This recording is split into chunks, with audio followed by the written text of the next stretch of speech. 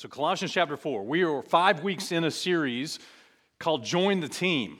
And we're in a portion of Scripture that many people in their reading or even in their preaching would probably just gloss over, honestly. It's a list of names that the Apostle Paul mentions at the very end of this epistle to the Colossians.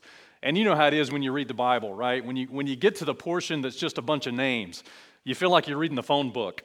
And especially if you're in the Old Testament, it's like you're reading the Hebrew phone book, which is even more difficult, right?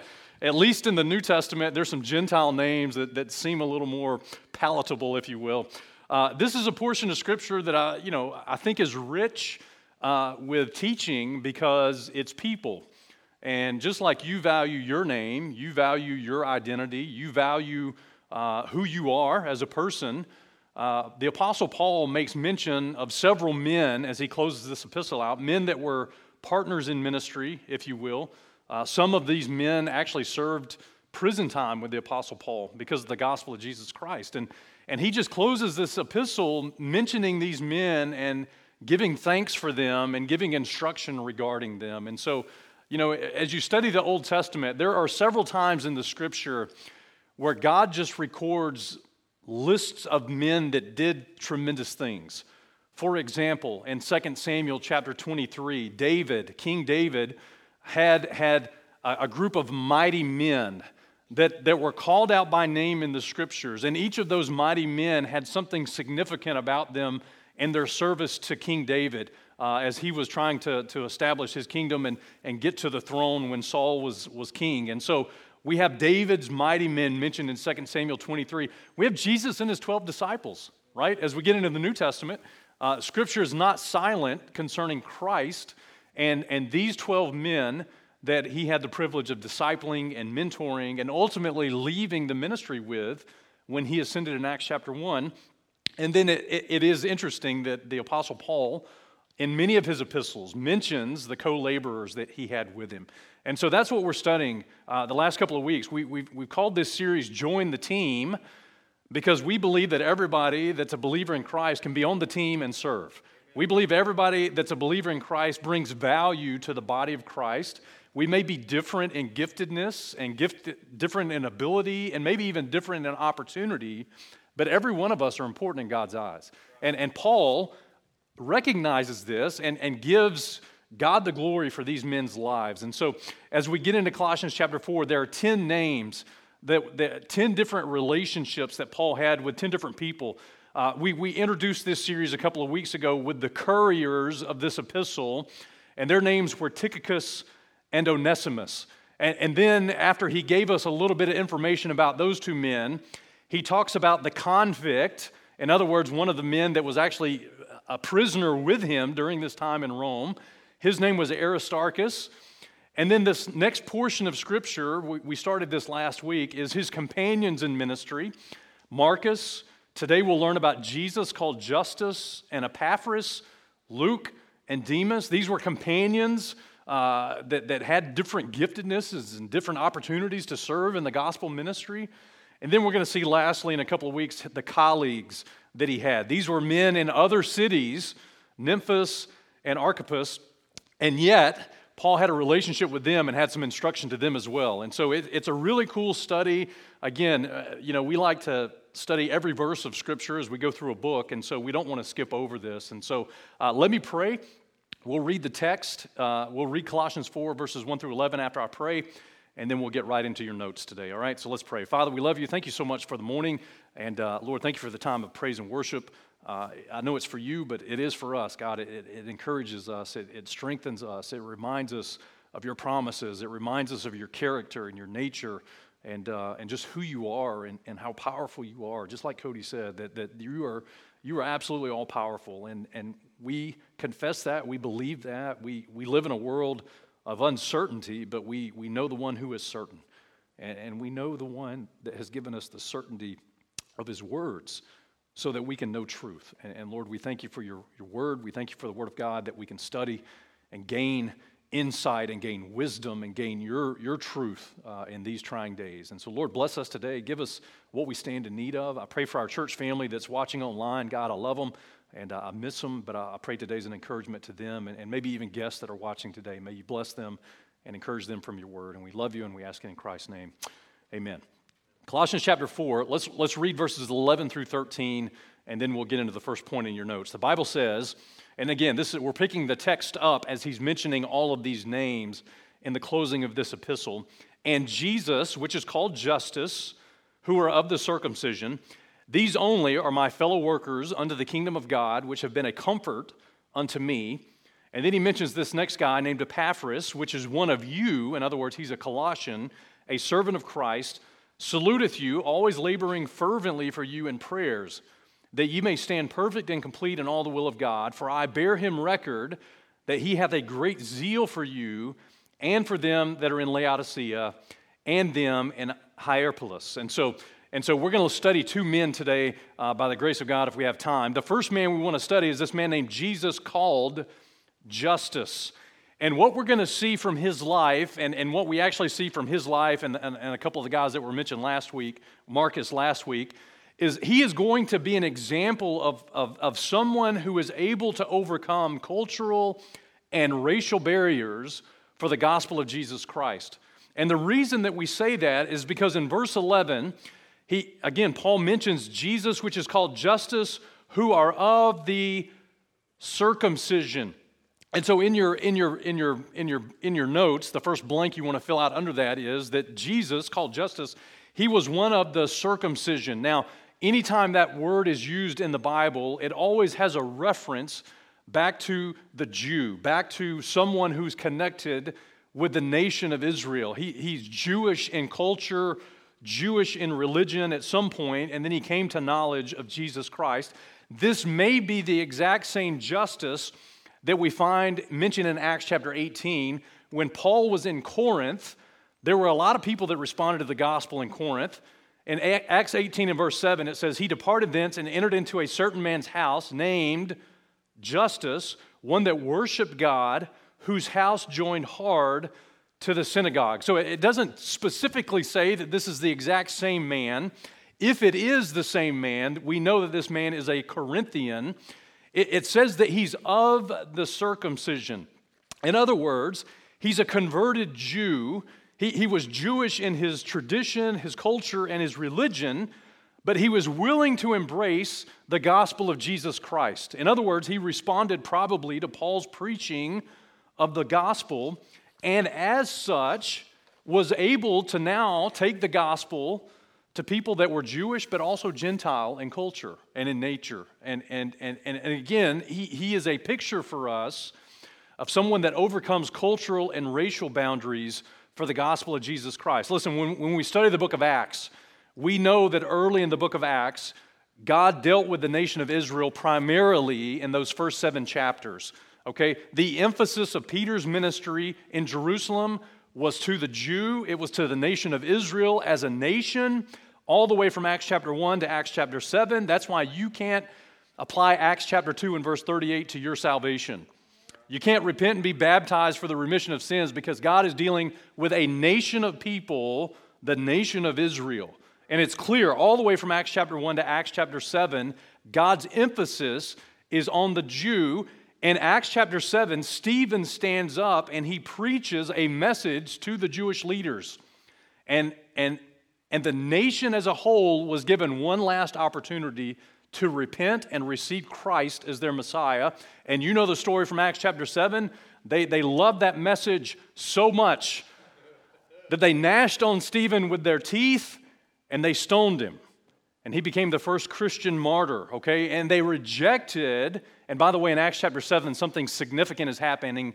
Jesus Christ is standing. He's not seated on the right hand of God. Stephen looks up into heaven and he sees Christ standing. And some people would say, well, he's standing because Stephen is being martyred and he's honoring Stephen. Well, listen, if that's the case, God is no respecter of persons. And that means that he's never sat back down. Because martyrs have been martyred ever since Acts chapter 7 for the cause of Christ. And other places in the Bible, Colossians tells us, Philippians tells us that Christ is seated at the right hand of God. The reason he was standing is because he was able and offering the kingdom of heaven, the physical kingdom, to the nation of Israel, and he could have returned right in Acts chapter 7. You say, well, what about us, man? What about the church? Well, it ain't about you. Everything would have been fulfilled biblically if Christ would have returned in Acts chapter 7. But we know that the nation of Israel rejected Christ. In Acts chapter 8, Philip takes the gospel to the Samaritans. Then he also takes it to the Ethiopian eunuch. In Acts chapter 9, Saul is converted, who would become the Apostle Paul on the Damascus Road. And in Acts chapter 10, Cornelius receives the gospel, and Cornelius is a Gentile. And this is an important thing. I know this is Sunday morning, and I don't want to go, I don't want to turn it into Wednesday night deep Bible study, but you need to understand that the gospel went to the Jew first and then to the Greek. Actually, that's the way God said it was going to happen. In Romans chapter 1 and verse 16, Paul writes, and he says, I am not ashamed of the gospel of Christ, for it is the power of God unto salvation to everyone that believeth, to the Jew first, and also to the Greek. And the point is, and this is where I'm trying to get. In your Bible, God tells us that there's only three groups of people. Now, when you look at people, and I look at people, we look at people differently than the way God looks at them. But in 1 Corinthians chapter 10 and verse 32, God gives us in one verse the only three people groups that exist in God's economy. He says, give none offense neither to the Jews, nor to the Gentiles, nor to the church of God. And so here's a principle you want to get down. I call this a ministry tools and training principle, or MTT principle. In God's economy, there are only three groups of people in the Bible: Jew, Gentile, and the church. And a Jew would be somebody who's a Jew. They're part of the nation of Israel. A Gentile would be anyone who is not Jewish. But then the church is either a Jew or a Gentile that has received the gospel of Jesus Christ. Does that make sense? They are in Christ. As a matter of fact, God says that when they're in Christ, they're no longer a Jew or a Gentile. Let me prove it to you. Galatians chapter 3 and verse 28. Paul writes and he says, there is neither Jew nor Greek, there is neither bond nor free, there's neither male nor female, for ye are all one in Christ Jesus. Okay, and I want to just make this point this morning. Christ is the end of cultural differences, and He's the end of racial differences and any kind of barrier that would separate us. Christ is the end of those things.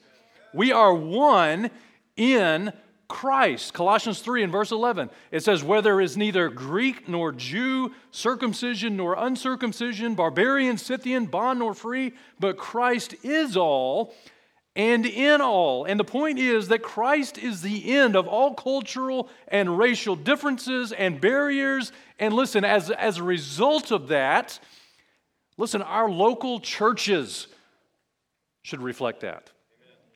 Okay, so there's no such thing, man. There's no such thing as the white church in God's economy. And there's no such thing as the black church in God's economy. And there's no such thing as the Korean church in God's economy. And there's no such thing as the middle class church in God's economy, or the upper class church in God's economy, or the lower class church in God's economy. We are all one in Christ, because He is the one that breaks down all of those differences. And the reason that's important is because we need Christians like Justus, Jesus called Justus, that are able to overcome racial and cultural differences to reach other people with the gospel of Jesus Christ. Listen, I'm telling you, here is a Jewish converted man that is in Christ, and he's able to reach other people, Jew and Gentile, with the gospel. He's able to overcome what would be a racial and cultural barrier.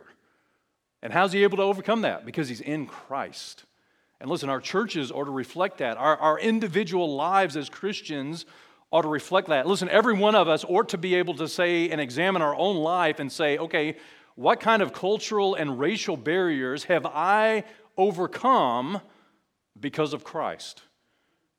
And our churches should be able to say, and sadly, churches are still the most divided group of folks on Sunday morning of any day of the week, by the way. And it's not a reflection of the gospel of Jesus Christ. It's not. And until our churches learn that Christ is the end of all this division and racial barriers, cultural barriers, language barriers. Listen, Christ is the end of all of that because we are all one in Him. And we have to reflect that in our life. We have to live that out by faith. Okay, so what we see is this man named Justus is of the circumcision. Number two, we see that he's a co-laborer unto the kingdom of God. He is a co-laborer. He's a fellow worker unto the kingdom of God. And again, this morning, you are getting Bible study this morning because the kingdom of God is a phrase that's found all through your Bible. I want to make a note that the kingdom of God is different than another phrase that's very similar to it called the kingdom of heaven. You have both of those phrases found in your Bible, kingdom of God, kingdom of heaven. And if you got some white space on your notepad or on your notes this morning, listen, the kingdom of heaven is found 33 times in 32 verses in one book of the Bible. And that book of the Bible is the book of Matthew. And so it's very important that you understand that the kingdom of God and the kingdom of heaven are different. And again, if you're newer to our church, we teach this quite frequently, but if you're newer, don't let me lose you here. But the kingdom of God is different than the kingdom of heaven, number one, because they're spelled different. God is not heaven, and heaven is not God. You don't pray to heaven, you pray to God. And you desire to go to heaven, right? And so heaven is a place, God is a person, obviously. The reason that's important is because in the book of Matthew, it's the only time that you're going to find the phrase kingdom of heaven. The book of Matthew portrays Christ as the king, listen, very specifically, the king of the Jews. And God has a promised physical earthly kingdom that is going to be restored to the nation of Israel, and our Calvinist friends and Catholics and other people in modern Christianity try to take away the literal promises to the nation of Israel, but I'm telling you, you can't have them because they literally belong to the nation of Israel. This kingdom of heaven is the physical kingdom on this earth that will be restored to the nation of Israel. But the kingdom of God is different than that. The kingdom of God, and in your notes, look, the kingdom of God can't be seen or entered into without a second birth. And so this kingdom of God is not the physical kingdom, but it's the spiritual kingdom. And we're going to unpack what this kingdom of God is because this dude named Justus was a laborer in the kingdom of God. And that's the kingdom that we are called to labor in. So John chapter 3 and verse 3 says this, Jesus, when he was talking to Nicodemus, Jesus answered and said to him, "Verily, verily, I say unto thee, except a man be born again, he cannot see the kingdom of God." And as you read that discourse, Nicodemus is like, man, how can a man be born when he's old? How can he enter into the womb the second time? Nicodemus was thinking physical birth. And Jesus said, yeah, no, we're talking about spiritual birth. John chapter 3 and verse 5, Jesus answered, "Verily I say unto thee, except a man be born of water," physical birth, "and of the Spirit, he cannot enter into the kingdom of God." And so this kingdom of God is the spiritual part of God's kingdom. The kingdom of God is what Jesus Christ taught on for 40 days after his resurrection. And we don't have the time, but if you go back to Acts chapter 1, when Jesus resurrected and he showed himself alive by many infallible proofs, he was seen of his disciples for 40 days, and he spoke to them the things concerning the kingdom of God. Why? Because the spiritual kingdom was going to become the point. Israel had a chance, early Acts 1, 2, 3, 4, 5, 6, 7. The physical kingdom could have been established, but they rejected it. And so here's the last key in your notes. Look, the kingdom of God, and I abbreviated that. Obviously, K-O-G is not a word. COG, okay? That just means kingdom of God in your notes. The kingdom of God is a spiritual kingdom, but the kingdom of heaven is a physical kingdom. This is why this is important. Your understanding of the kingdoms from the Word of God will dictate what you focus on in ministry. And let me just explain it like this. If you believe that God has called us to establish some kind of physical kingdom right now, then what your ministry focus is going to be on is building schools and building hospitals and punching wells so that people can have clean water. And listen, all of those things are fine. There's nothing wrong with any of those things. But those things are not the focus of the kingdom of God. The kingdom of God is a spiritual kingdom. Luke chapter 17, verses 20 to 21, it says, when he was demanded of the Pharisees when the kingdom of God should come, he answered them and said, the kingdom of God cometh not with observation, neither shall they say, lo here, or lo there. For behold, the kingdom of God is where? It's within you. It's a spiritual kingdom. Romans 14 and verse 17 says the kingdom of God is not, listen, here's what it's not. The thing that you're looking forward to in the next 20 minutes. It's not meat and drink. I know everybody's like, okay, I'm getting hungry, Jay. Get going. Okay, the kingdom of God is not meat and drink. It's not physical things, but it's righteousness and peace and joy in the Holy Ghost. I mean, you're not going to roll out of here as soon as we get done with church, hit the drive-thru and say, I'll take a number one, add a little peace to that with a side of joy. You're not going to roll through the drive-thru. You're going to get a little meat and drink. You're going to get the physical things, but you're not going to get those spiritual things through the drive-thru. Does that make sense? It's a spiritual kingdom. Matthew 6 and verse 33, and I just want to, I want to just prove to you that this is really the point of the kingdom of God. Jesus says in Matthew 6 and verse 31, therefore take no thought saying, what shall we eat? Or what shall we drink? Or wherewithal shall we be clothed? And we all thought about those things this morning, right? Are they going to have donuts at church? What am I supposed to wear? And is the coffee going to be ready? I mean, we already thought about all of those things. I actually got panicked. It was like 10:30 and there weren't donuts sitting over there. And I started texting people like, where are the donuts? Okay. And the Lord says, you shouldn't be taking thought for that. But I repent. Look at verse 32. For after all these things do the Gentiles seek. For your heavenly Father knoweth that ye have need of all these things, but seek ye first the kingdom of God and his righteousness.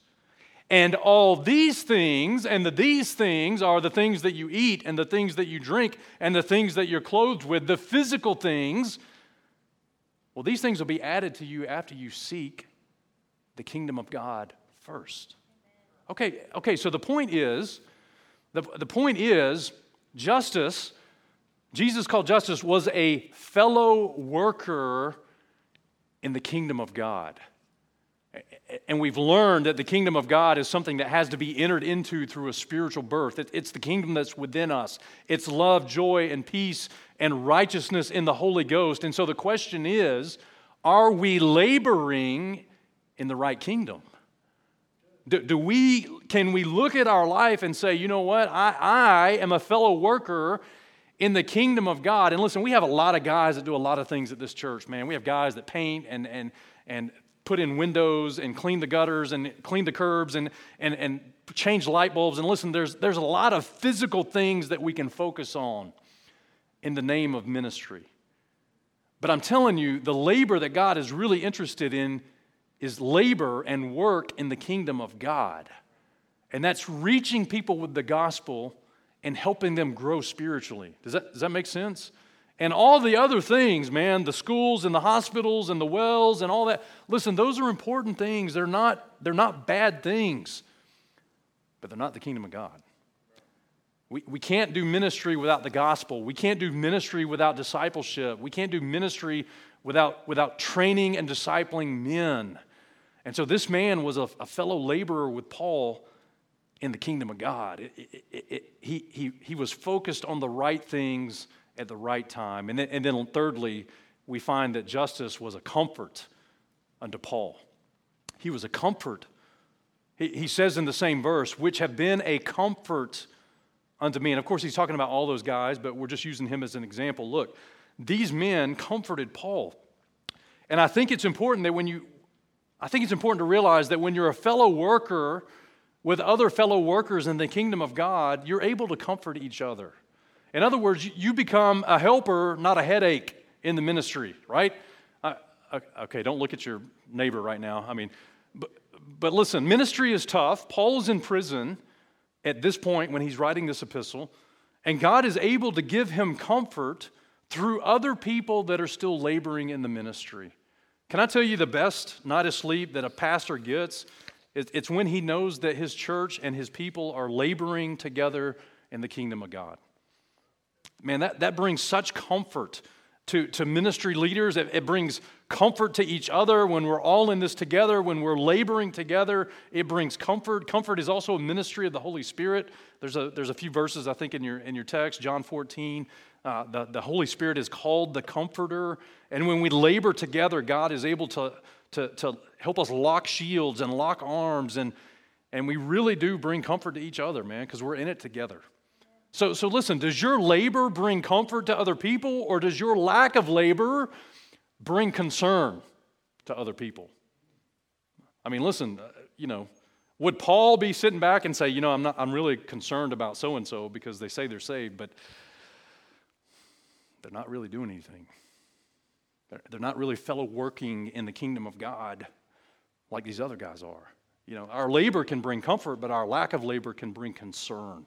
And so we want to be a comfort to each other and to our spiritual leaders. Okay, so Justus is a really cool guy because he overcame some cultural boundaries, some racial boundaries. God used him mightily to minister to other people and also used him to minister to Paul. And then the second guy, and we got to hurry. You got to listen faster. The second guy's name is Epaphras. And what we learn from Epaphras, try to just get like one key thing that we can learn from each of these men. Epaphras is a laborer in prayers. He's a laborer in prayers. And I want you to just go back to verse 12 again, and let's just remind ourselves of what the text says about Epaphras. Epaphras, who is one of you, a servant of Christ, he saluteth you, always laboring fervently for you in prayers, that you may stand perfect and complete in all the will of God. For I bear him record that he hath a great zeal for you, and them that are in Laodicea, and them in Hierapolis. And so again, God gives us just a few characteristics of this man named Epaphras. Number one, he's a faithful minister at Colossae. Paul says he's one of you. Here's your homeboy. Hey, remember, he's writing this to the Colossians. Hey, you guys remember Epaphras, right? He ministered there with you. He's one of you, right? He is a faithful minister of Christ. He tells us that in Colossians chapter 1, verses 7 and 8, that he's a faithful minister of Christ. It's very likely this guy was the pastor, one of the pastors at Colossae. And so he may have left Colossae and went to Rome to give Paul an update of the church and to give Paul an update of the believers there, because Paul had never been there. But listen, this guy was connected to Paul, and Paul was connected to him, and Paul goes on record to say this guy's a faithful minister. He's a servant of Christ, and he's one of you. And so, just a side note, my heart is that God raises up our leaders from within at our church. You know what I'm saying? Like the next deacons, the next pastors that come up into our church, prayerfully, will be some of us. Does that make sense? We want to raise our own leaders instead of hiring hirelings from the outside. We believe that the local church is tasked with maturing its own believers to the point of being able to minister in the ministry. And so here's an example of that. Epaphras is one of them, and yet he's been matured into leadership. Secondly, we see that he does spend some prison time with Paul. He is the fellow prisoner for the gospel's sake with the Apostle Paul. We see that in Philippians chapter 1 and verse 23. Therefore, salute thee, Epaphras, my fellow prisoner in Christ Jesus. And again, he did enough to get recognized by people that didn't like the gospel. Thirdly, and this is where we really want to get to, is we see that he's fervently laboring in prayers. He's a fervent laborer, it doesn't say kingdom of God. Of course, he's a part of the kingdom of God and laboring in that, but he's laboring in prayers. And again, if you look at the way that the wording is, it says laboring fervently. In other words, the word fervently is used as an adverb. This is how he prayed. He labored how? Fervently. That word fervent means to struggle. It means to contend with. It means to fight. Prayer is a battle. That's why most Christians don't do it. I'm just telling you. I'm not trying to get ugly on anybody. I'm just telling you. It's a battle. It's work. It's laborious. It's a fight. And that's why most Christians don't really have a significant prayer life. You know, Jesus with his apostles in Matthew chapter 26, when he is facing his betrayal and ultimately his crucifixion, he asked them in Matthew 26 and verse 40, he says, what? Could you not watch with me 1 hour? And he actually did that 3 different times. So that tells us that he at least prayed for 3 hours the night of his betrayal. And, you know, let's just be honest. I mean, let's just be honest. Most of us don't have a fervent prayer life. But we need to learn from Epaphras that it makes a difference. When we pray, and when we pray the things that God wants us to pray, it makes a tremendous difference. James chapter 5 and verse 16, it's not on the screen, but just listen. Many of you know this verse. The fact that it uses this wording specifically connects us back to Epaphras. James 5 and verse 16 says, confess your faults one to another and pray one for another that ye may be healed. The effectual, fervent prayer of a righteous man availeth much. It avails much. And the converse of that statement is also true. The ineffectual, non-fervent, or lack of prayer, it won't avail a whole lot. We have to learn to become a praying church, which means we have to learn to become praying Christians. The Bible says that he labored in prayers. That's more than one prayer.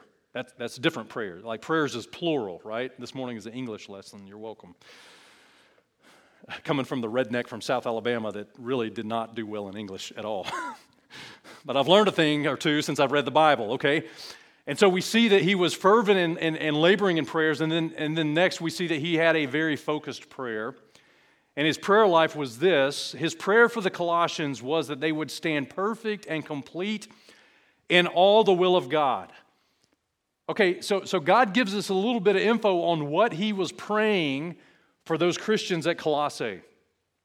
How many of us, man, listen, one of the reasons we don't pray is we don't understand the significance of it. I think the second thing that distracts us from praying the way God intends is we don't know what to pray. Like we don't know specifically what to pray or how to pray. So we can learn from men like Epaphras, and we see the focus of his prayer was that those Christians, he doesn't pray for health and wealth and prosperity. He prays that they would be perfect and complete in all the will of God. Okay, well that's really interesting to me. What does that mean? That Christians, he's praying for those Colossian Christians to be perfect and complete in all the will of God. Number one, the word perfect means mature. It means to be mature. Perfect doesn't mean to be sinless. And in Ephesians chapter 4, verses 11 to 12, we get a little more insight into that word perfect. The Bible tells us that God gave the church. Here's what God gave the church. Here's the gift, or some of the gifts that God gave the church. He gave some apostles and some prophets and some evangelists and some pastors and teachers. You're welcome, okay? It's a joke. It's totally a joke. God, get a donut and chill out. It was a joke. God gives the church, the people that are gifted. These are all spiritual gifts, by the way. God gives the church pastors and teachers, not because they're better than anybody. He gives it to the church so that the church could be perfected. Why did he give pastors and teachers? For the perfecting of the saints. And so God's desire, if you hadn't heard it yet, you want to hear it now, God's desire is for every one of you to be perfect. You say, I can't be perfect. Well, in your mind, you think perfect equals sinless. And that's not the way God uses the terminology. Perfect means mature in the Lord. And so if God wants you to be perfect, guess what he's given you? Well, you got you got shorted maybe, but you get pastors and teachers, and that's enough to make you perfect. That's enough to make you perfect because they take the Word of God and preach and teach the Word of God, right? That's what makes us perfect. Look at Colossians 1 and verse 28. Paul writes and he says, whom we preach, he's talking about Christ, we preach Christ, warning every man and teaching every man in all wisdom, that we may present every man perfect in Christ Jesus. And again, I just want to make the point that in order for all of us to be perfect, we need preaching. We need warning. We need teaching. Because we're all going to stand before the Lord one day. And Paul's goal as a minister of the gospel was to present every man perfect in Christ. And if you need those things to become perfect, that means without those things you can't become perfect. Doesn't mean that you're not saved. Doesn't mean that you won't be in heaven for all of eternity. But I'm telling you, it means that you won't be found mature. You won't be found perfect in Christ Jesus without preaching, without pastors, without teachers, without warning. That's what we need. That's what all of us need. And so that was the focus of Epaphras' prayer. He was praying for his church to be perfect, and then he wanted them to be complete. And again, Colossians chapter 2, verses 10 through 11 says, ye are complete in him, in Christ, which is the head of all principality and power, in whom ye are also circumcised with the circumcision made without hands, and the putting off of the bodies of the sins of the flesh by the circumcision of Christ, buried with him in baptism, wherein also ye are raised with him through the faith of the operation of God who hath raised him from the dead. And so the point is, Epaphras had a very focused prayer life. I want you as the church, as Colossians, to be perfect and complete in all the will of God. Well, that's a pretty good thing to pray for ourselves and for our church. Listen, we do pray for health. We believe God is the great physician. We do ask God's hand of blessing on our job and our homes and all those different things and his hand of protection. But can I just tell you, the thing that we really need to be praying for is perfection. We need to be praying for perfection for our life and for the life of our church. We need to stand perfect and complete in all the will of God. Which leads to the last point in your notes. Hey, what is the will of God exactly? I mean, if that's what he's praying for, you would think that God's will would be clear because he's praying very specifically that they would stand perfect and complete in all the will of God. Now listen, if you've ever asked yourself the question, I wonder what God's will for my life is, you came to church on a good day. You came to church on a good day today because there are 7 things that are God's will. And those 7 things are God's will for your life. And by the way, they're the same 7 things that are God's will for my life. God's will is the same for every one of us. His plan is a little different. Like you may be an engineer, you may be a doctor, a lawyer, you may be a physical therapist, a teacher, you may work from home. Listen, the specific plan of God may be different among us, but the plan of God is inside the realm of God's will for your life and God's will for my life. So these 7 things are the 7 things that are the will of God for every one of us. And as we close, listen, again, you're getting like 16 sermons today. I mean, I can't even help how much material you're getting, but I'm telling you, if you will understand these 7 things, one, it'll change your prayer life, for personally for your life, and it'll change your prayer life for your church. Because these are the things that God wants to accomplish in our church. Number 1, it's God's will that all men be saved, not just the elect men. Because Calvinism is a doctrine of devils. God's will is that all men be saved. All men can be saved if they respond to the gospel of Jesus Christ. And so that is the gate that gets you into the will of God. It is the gate, the door, the access into God's will. Number 1, if you don't pass this step, nothing else matters. It's God's will that you get saved. He died, Jesus Christ died for your sins on an old rugged cross. He was buried in a tomb that was meant for you. The third day he rose again, victorious over death, hell, and the grave, and through his innocent shed blood, God's blood, we can have redemption and forgiveness of our sin. It is God's will that every man receive Christ as Lord and Savior. And then secondly, it's God's will that every believer be Spirit-filled. And if you go to the verse in Ephesians, and we're not going to go to all these verses because you've already given thought of what you will eat and what you will drink, and you're clothed, so we don't have to worry about that one right now. But I do want to just remind you that in Ephesians chapter 5, as he's dealing with this thing of being Spirit-filled, it comes on the heels of not being drunk with wine where is excess. It's in the same verse. And a lot of people, all the legalist Christians would say, see there, man, don't touch the stuff, don't drink the stuff, don't be drunk with wine.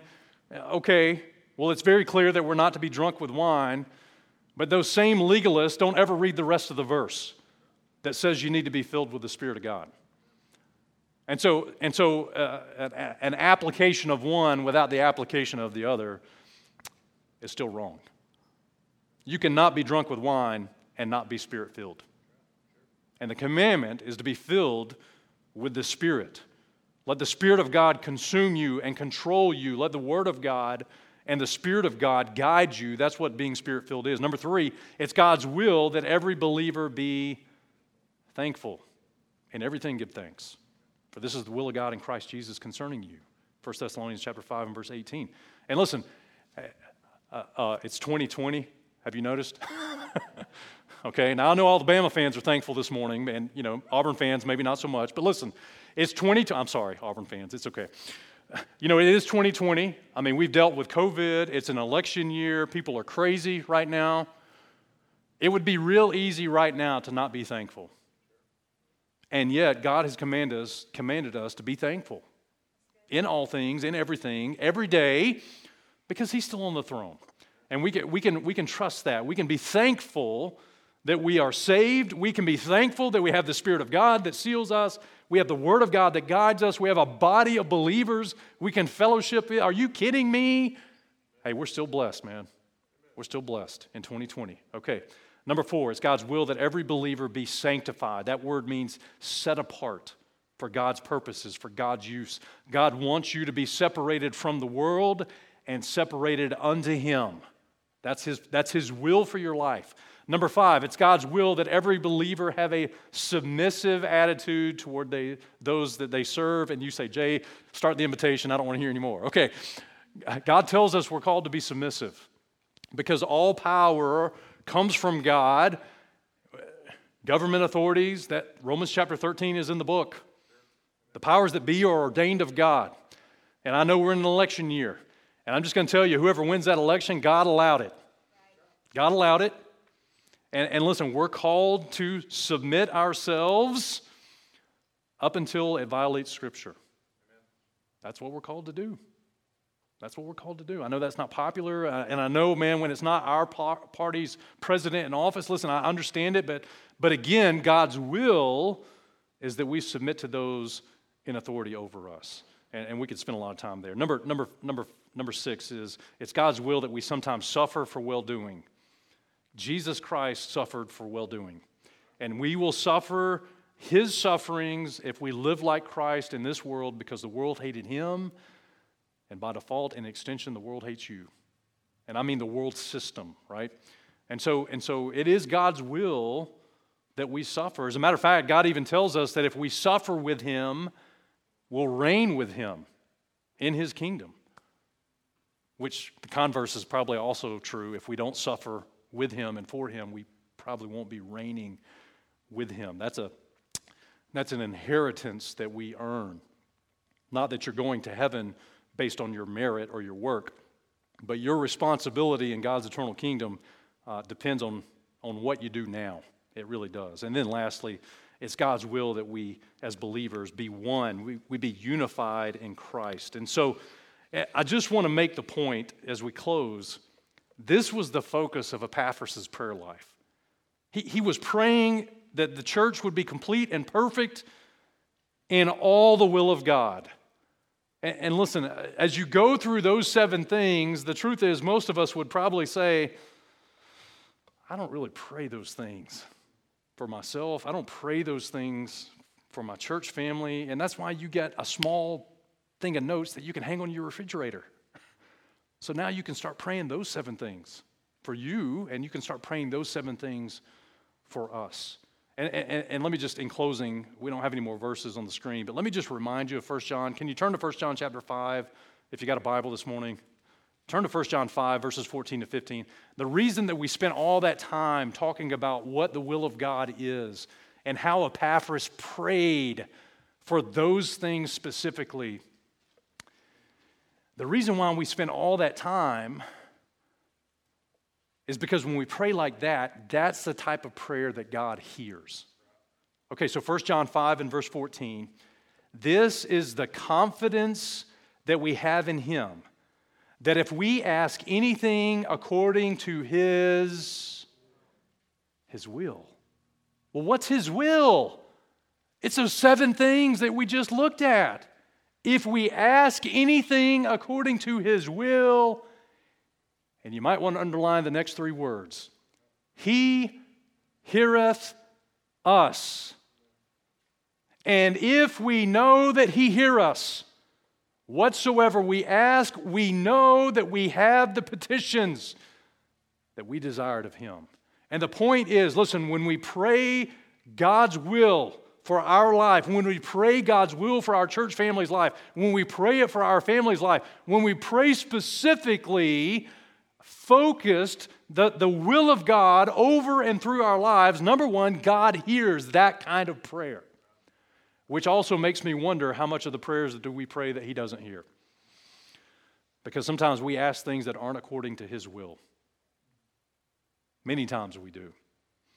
Use those 7 things as a filter for your prayer life. Listen, we can have confidence that He hears that kind of prayer, and then we can have the assurance that God is going to move in those areas. We have the petitions we desired of Him. And that's a tremendous promise from God's Word. Okay, lastly. If you go back to Colossians 4, it says in verse 13, Paul says of Epaphras, I bear him record that he hath a great zeal for you and for them that are in Laodicea and them in Hierapolis. In other words, this dude, Epaphras, man, had a zeal. He had an envy. He was fervent-minded toward those believers in Colossae, probably because he was the pastor there. But he's also fervent. He's also zealous for the Laodiceans. And I just want to make the point as we close. Listen, Laodicea, the only time Laodicea is mentioned in your Bible is in the book of Colossians. It's mentioned 5 times. And it's mentioned in the book of Revelation 2 times. And as you study Revelation, chapters 1, 2, and 3, specifically chapters 2 and 3, there are 7 churches that are mentioned in the book of Revelation. The Laodicean church is the 7th church, the last church that's mentioned. And then in Revelation chapter 4, verse 1, heaven opens and someone goes up. And if you've been at this church for any amount of time, you know that those 7 churches are literal churches in church history. They also represent 7 different types of churches, but they also paint for us a picture of the entire period of church history. And the last one is the church of Laodicea. And my point is, Epaphras had a great zeal for Laodicea. He was the guy that just kind of said, okay, maybe nobody else gives a rip about Laodicea, but I do. And what we need in these last days, church, is we need people that have a great zeal for the ministry and the church of Jesus Christ in these last days. Because this is it. We're about to be done. As a matter of fact, there's a really good chance that this is the generation, and you and I will be the people that literally live out the rapture of the church. And we can talk about that later, and we can get into the specifics of that. We know that Laodicea is the last church mentioned in the book of Revelation. And in Revelation chapter 4 and verse 1, heaven opens, the Apostle John goes up, and there is no more mention of the church throughout the rest of the book of Revelation. So we need people with zeal. that care about the church and that care about the ministry in these last days. And so in closing, let me just close because we are actually out of time. But let me just challenge you two things. Number one, we learn from Justus. Justus was able to overcome lots of different barriers, cultural barriers, racial barriers. He was able to overcome those barriers because of Christ. So what barriers can you overcome because of Christ? And the answer is you can overcome them all if you allow the gospel of Jesus Christ to work in your heart and life. Secondly, we learn from Epaphras, we need to have a powerful prayer life. We need to pray fervently for each other, and specifically, we need to pray for the will of God for each other. And those 7 things, again, man, if you come to church here for any amount of time, you're going to hear those 7 things over and over and over again, because they're the only 7 things that are God's will for your life and for mine. And so let's learn to pray that for each other, amen? And trust the Lord with that. And I think God hears that prayer, and God answers those kind of prayers. Amen? All right, let's pray.